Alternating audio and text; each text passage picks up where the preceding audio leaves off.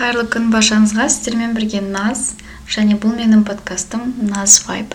Сіздермен әр жұмада 1-2-3 реттен уәде беремін подкаст шығаруға, және менің подкастымда сіздер күнделікті өмір, ол жағдайдағы оқиғалар, қызықты сәттер, қоғамдағы жағдайларға менің жеке ойым, фэшн, табиғат, кітап, фильм секілді тақырыптарға талдау жасайтын боламыз. Сіздерге менің подкастым ұнайды деп ойлаймын. Ұнаған жағдайда осы подкастқа өздеріңіздің пікірлеріңізді жазуға ұмыт кетпеңіздер. Бүгінгі менің ең алғашқы тақырыбым, ол менің кішкентай кезімнен сүйіп істейтін дүнием, ол кітап оқу. Әрине бұл барлықтардың ойынан бірдей шыға бермейді, бірақ соған қарамастан. Тақырыптың аты сүйіп оқыған кітаптарым. Жалпы кітап оқуға баулуды кішкентай кезінен бастаған, ол өте әдемі жайт, нәрсе, зат, дүние. Себебі мен кітапты әкем оқығанда маған қызық болатын әрдайым, не жайында оқып жатыр екен деп, анам оқығанда қандай тақырыптар жайында оқып жатыр екен деп, мен кішкентай кезінен сондай бір қызығушылықпен өскен адамын. Одан кейін кітапты, яғни әріптерді жинап, сөз тіркестерін, сөздерді, сөйлемдерді құрап оқыған кезде ол басқа жаңа әлем, жаңа баспалдақтай маған көрінген болатын. Сол сәттен бастап, яғни кітап үйренгеннен бастап, мен өзім көп кітаптарды емес, көп қысқа кітаптағы үзінділерді, қысқаша оқиғаларды оқығанды жақсы көретінмін. Қазір мен қазақ тілінде жақсы сөйлеп тұрған мен кішкентай кезімде мен көп теледидарды да көретінмін. Теледидардан біз Ресей каналдары көп болғандықтан орыс тілінде көп мультфильмдер, ертегілер тыңдайтынбыз. Сол ертегілердің әсерінен болар, маған орыс тілінде оқыған кітап болсын, орыс тілінде көрген ертегілер, мультсериалдар болатын болсын, ерекше бір сиқырға толы секілді болып көрінетін. Сол сәттен бастап мен қазақ тіліне емес, орыс тілінде, немесе міне дәл бізге беретін оқулықтар, орыс тілі әдебиеті және оның хрестоматиясы және литературасы 3 кітап берілетін. Сол 3 кітаптың үшеуінде кірістірілген оқиғаларды қысқаша оқығанды жақсы көретінмін. Онда теледидардың да әсері бар, онда жаңағы кітаптардың осындай қызығушылық оятатын тақырыптары бар, ертегілерін де жатыр деп ойлаймын. Қазақ тілінде әрине кітапханада кітаптар болды, бірақ Алматы баспасы, мектеп баспасынан, бірақ ол кітаптардың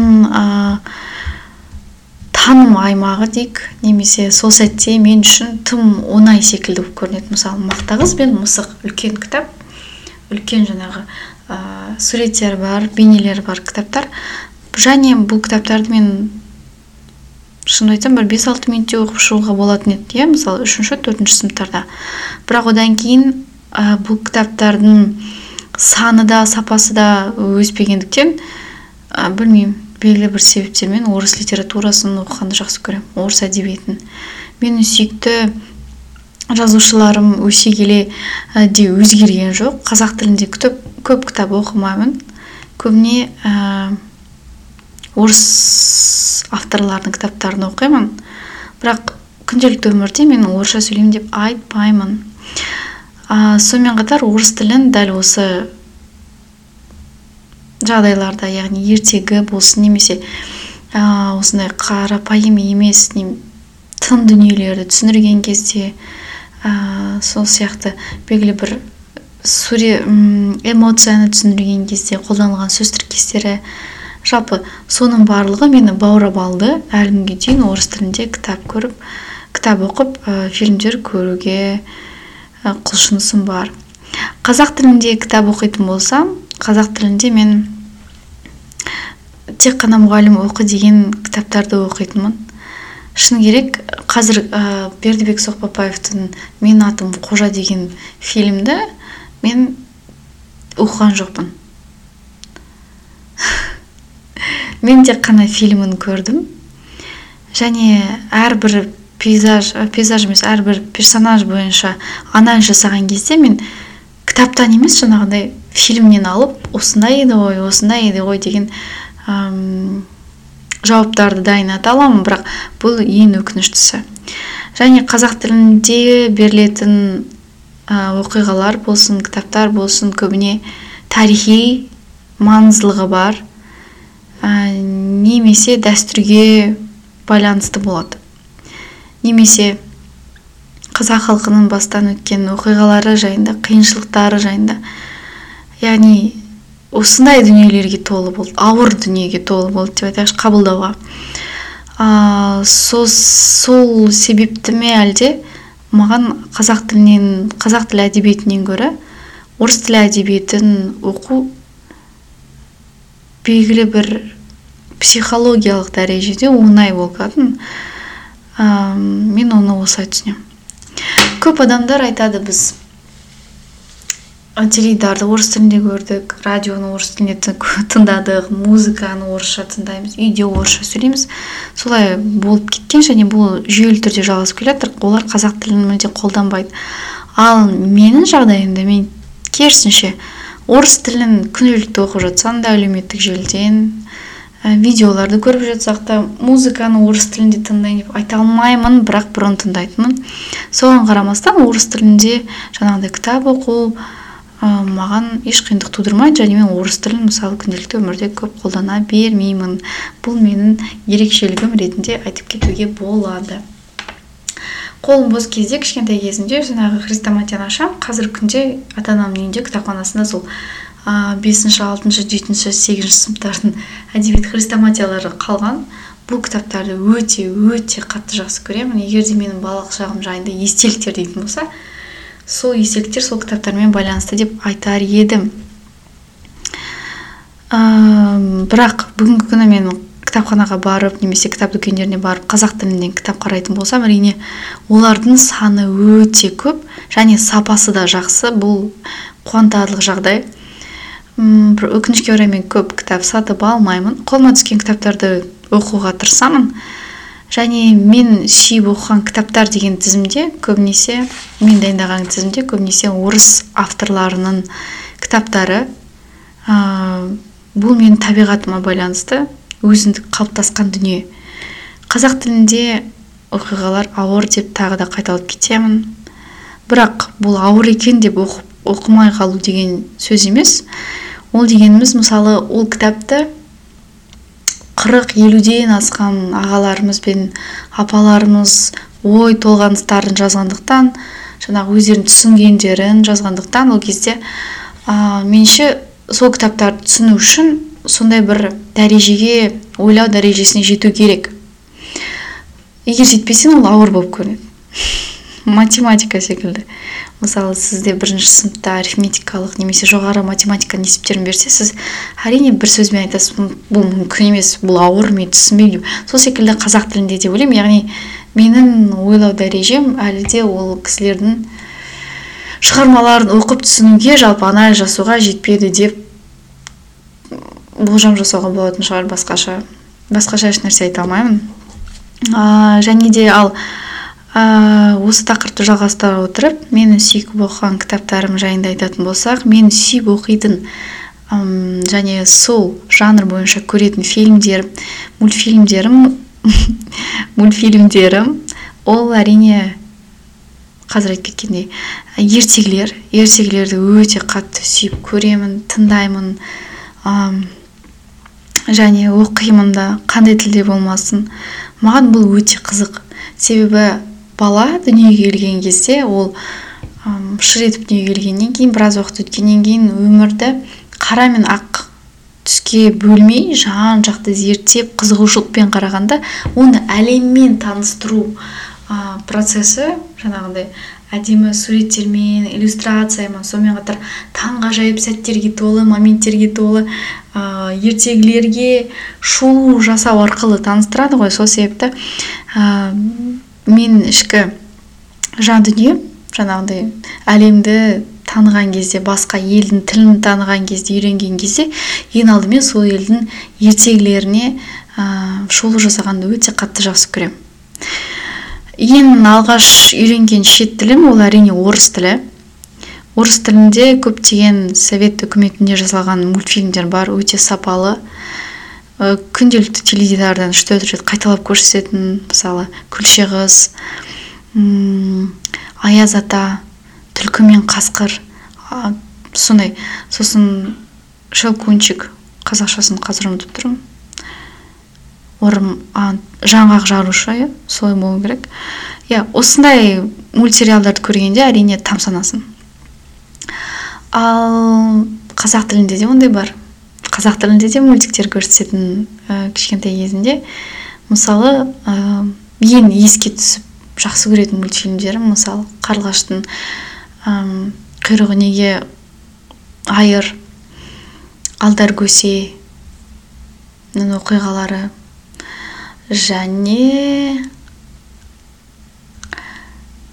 қадырдың бақыты. Меніңше бұл ертегінің атауы. Осы ертегілердің өзі жеткілікті түрде мені жаңағындай қазақ тіліне деген қызығушылығымды әрине арттыратын. Сонымен мені ең сүйіп тыңдайтын, оқитын жанрының бірі ол әрине ойдан құрылған фантазия, ертегілер және мистика, сиқыр десе болатын шығар. Осы жанрда кітап оқығанды өте қатты жақсы көремін. Теледидардан Гарри Поттерді көрсететін. Мен Гарри Поттердің Гарри Поттердан емес, Джон Роулингтің кітабын толыққанды ағылшын тілінде оқыған жоқпын, өкінішке орай, бірақ бұл саяхатым әлі басталуда. Аудио кітабын тыңдаған болатынмын. Гарри Поттер және философиялық кітап деген. Ал менің оқыған кітабым ол менде болды дәл осы автордың. Ол болды кітап. Қазір айтамын сіздерге. Ол кітаптың атауы болды The Tales of Beedle the Bard. Яғни Beedle Bard ағайдың ертегілері деген кітапты оқыдым. Шығармасын оқыдым десе болады. Бұл тағы да мен айтқан мистика, ертегі тақырыбына өте жақын. Теледидардан көретінбіз Гарри Поттерді орыс тілінде, басынан бастап емес. Бір каналда, меніңше НТК каналынан осы Гарри Поттерді әр демалыс сенбі және жексенбі сайын көрсетіп отыратын, айналдырып. Гарри Поттер және философиялық тас деген. Мен бұл киноның фанаты болдым деп айта алмаймын, бірақ киноның әрбір, яғни кітаптың жаңа шығарылуымен кино түсірілген кезде ол әлемге барғың келіп, сол әлемде өмір сүргің келетіндей сезімге толы болатынмын. Сонымен мен оқыған кітаптарым деп айтпаймын, бұл менде подкаст менің сүйікті кітаптарым деген атаумен болғандықтан, менің сүйікті ең бірінші кітабым және сиқырға, жаңа әлемге, бейтаныс нәрселерге жалпы бір шолу, жазушының фантазиясына, оның шарықтау деңгейлеріне өту және оқып сезіне алғаным үшін алғыс Гарри Поттер, авторы Джон Роулинг, өте сүйіп тыңдайтын және көретін кітабым. Бірақ бұған да байланысты бір өзгерістер әрине бар. Өкінішке орай, жаңадан шыққан қауесеттерге сүйенсек, бұл кітаптың де бір-екі түсініспеушіліктері де бар екен. Екінші менің жақсы көріп оқыған, немесе жақсы көретін кітабым ол Шерлок Холмс, Артур Конан Дойл деген есімді британдық жазушының жұмысы. Мен айтып отырғандай мистиканы жақсы көремін, және бұл кітапта да мистикаға толы. Егер де сіз детектив жанрын жақсы көрсеңіз, міндетті түрде Шерлок Холмсты оқыңыз. Шерлок Холмсты орыс тілінде оқыған жақсы. Қазақ тілінде бар ма аудармасы әзірге білмеймін, меніңше болу керек. Әдебиеттерді, шетелдік әдебиеттерді қазақ тіліне аудару оқу жылдары болған кезде көп шығармалар, құнды шығармалар қазақ тіліне аударған болатын. Сол себепті мен ойлаймын, сол кітапте аударылған шығар, бірақ менің қолыма әрине түскен жоқ. Шерлок Холмс, авторы Артур Конан Дойл. Келесі үшінші кітап Үшінші кітап ол менде болады Михаил Булгаков «Мастер және Маргарита». Бұл кітапты мен бала кезімнен естуім бар.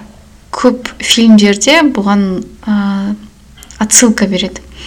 Осылай айтып еді ғой, сол Михаил Булгаковтың кітабінде, дәл осы «Мастер және Маргаритада», немесе тағы бір фильмдерде үзінділерден дәл осы кітаптың үзінділерін былай қосатын. Сол кезде маған қызық болып көрінетін. Бұл не кітап? Бұл не жайында? Сонда не айтқысы келіп тұр бұл кейіпкер? Сонымен қатар көп ұзақ уақыт өтті. Мен бұл кітапқа да қолым жетті. Авторы Михаил Булгаков, қазақ тілінде бар деп ойлаймын. Егер аударса, шебер және Маргарита деп аудару мүмкін. Бірақ мен оқыған плюс осыған тыңдаған кітабым, ол әрине осы тыңдаған жоқпын. Мен бұл кітапты көрдім. Бұл кітаптың экранизациясын көрдім. Бұл кітаптың экранизациясы ютубта меніңше толыққанды бар. Сіңілім екеуміз көргенбіз. Мистикаға толы, сондай қорқынышты жанрда сіздің бар жан дүниеңізді, егер сіз үңіліп тұрып көретін болсаңыз, жан дүниеңізді баурап, одан кейін жаңағы фильмнің әсерінен шыға алмай қалатын жағдайларға жеткізетін кітаптың бірі. Ол әрине Михаил Булгаков «Мастер және Маргарита». Мен әрине спойлер жасамай қойын, егер сіз бұл кітапты оқымасаңыз. Бұл жерде мастерге көп көңіл бөлінеді, оның кім екенін де айтпаймын. Маргаританың да орны бөлек. Бірақ көбінесе бұл кітапта мен философиясы, өмір философиясы, және сол кітапты жазған автор Михаил Булгаковтың өмірді қабылдауы бойынша түсініктері жайында жазды деп ойлаймын. Жалпы өте сондай мықты кітап.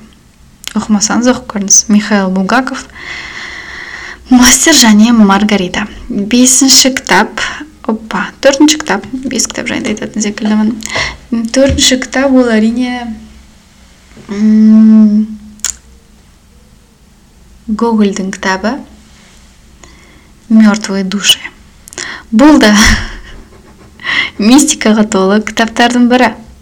Бұл кітапты мен оқыған жоқпын, бұл кітапты мен тыңдадым.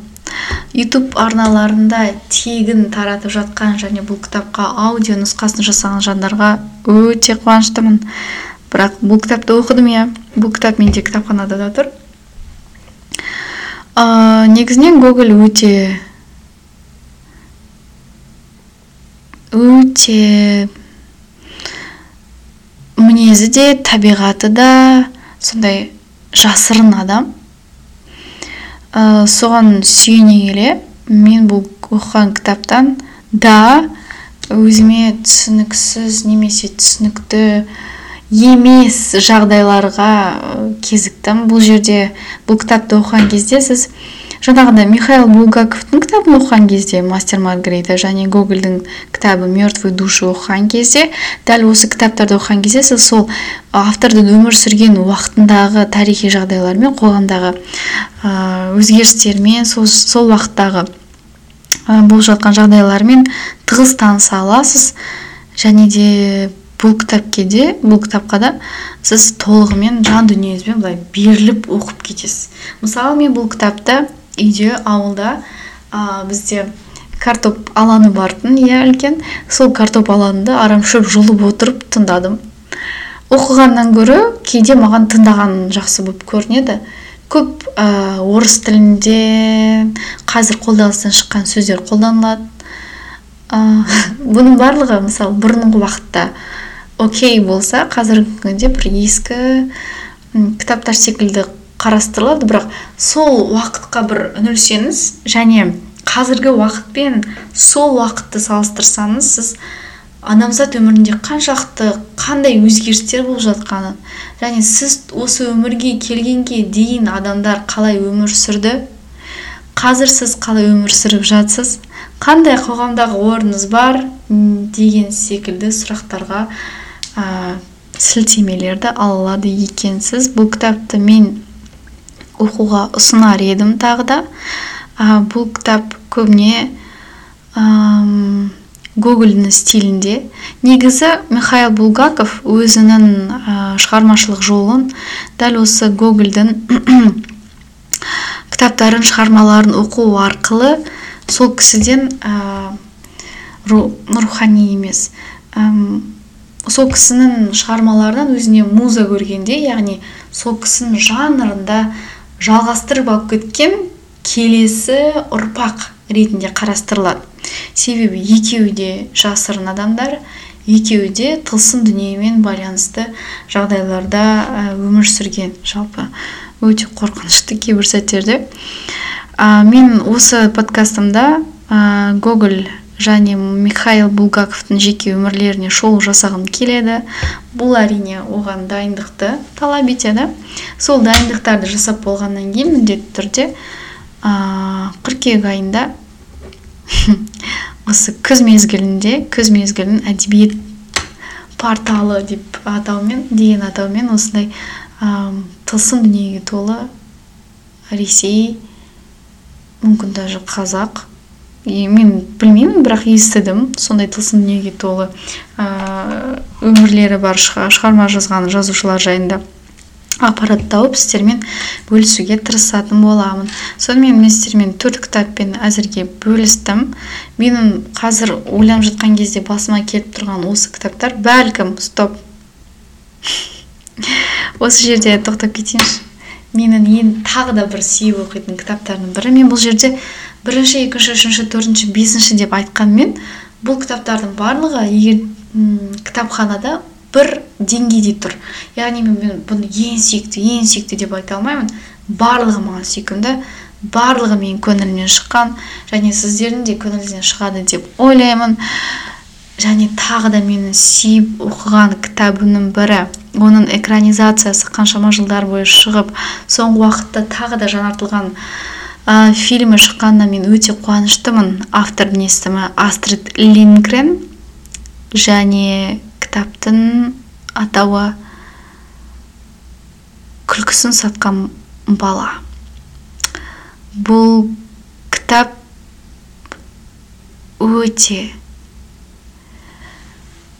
өте сондай автордың ішкі сезімінден маған бұл кітаптарды мен сіздерге осылай айтып жатқан, таныстырып жатқан себебім, бұл жерде автор жазып тұрғанмен, негізі кітап жазған кезде мен оқыған болатын.